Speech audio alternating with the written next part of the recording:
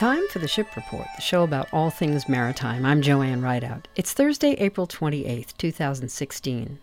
We have 9 vessels on today's Columbia River ship schedule. In our marine weather forecast, we have northwest winds 5 to 10 knots with gusts to 15 knots.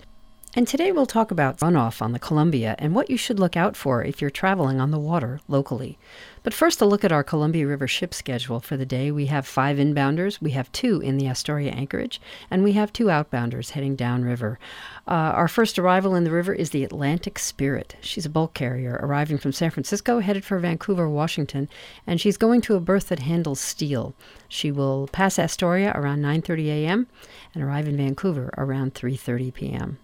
The Asian Glory is next. She's a car carrier arriving from Tacoma, headed for Portland. She has Brand on board 1:30 p.m.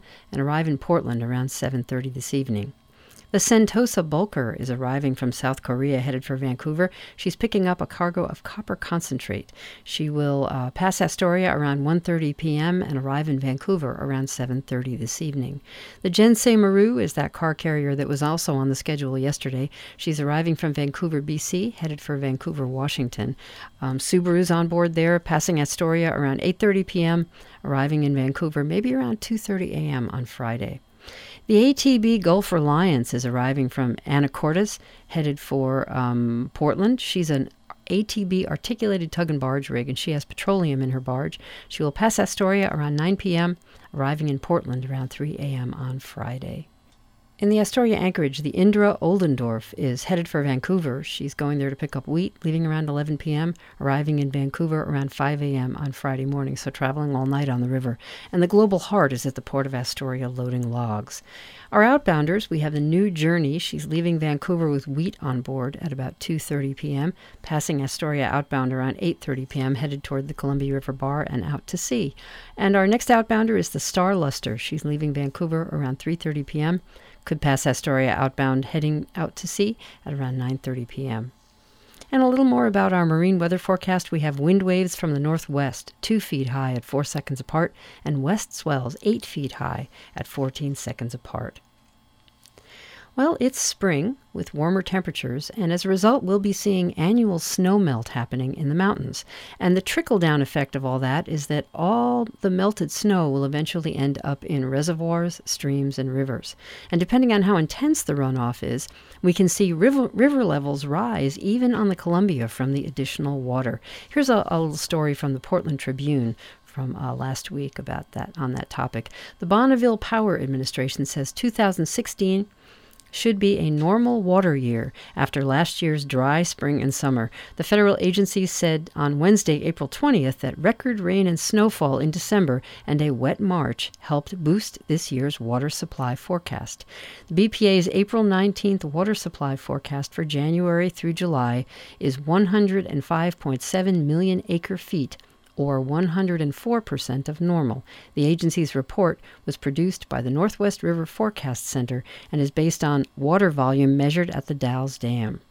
According to the BPA, the El Nino weather pattern has weakened that we have been enduring this season, and the winter's heavy rain and snow will pay off this summer with more runoff.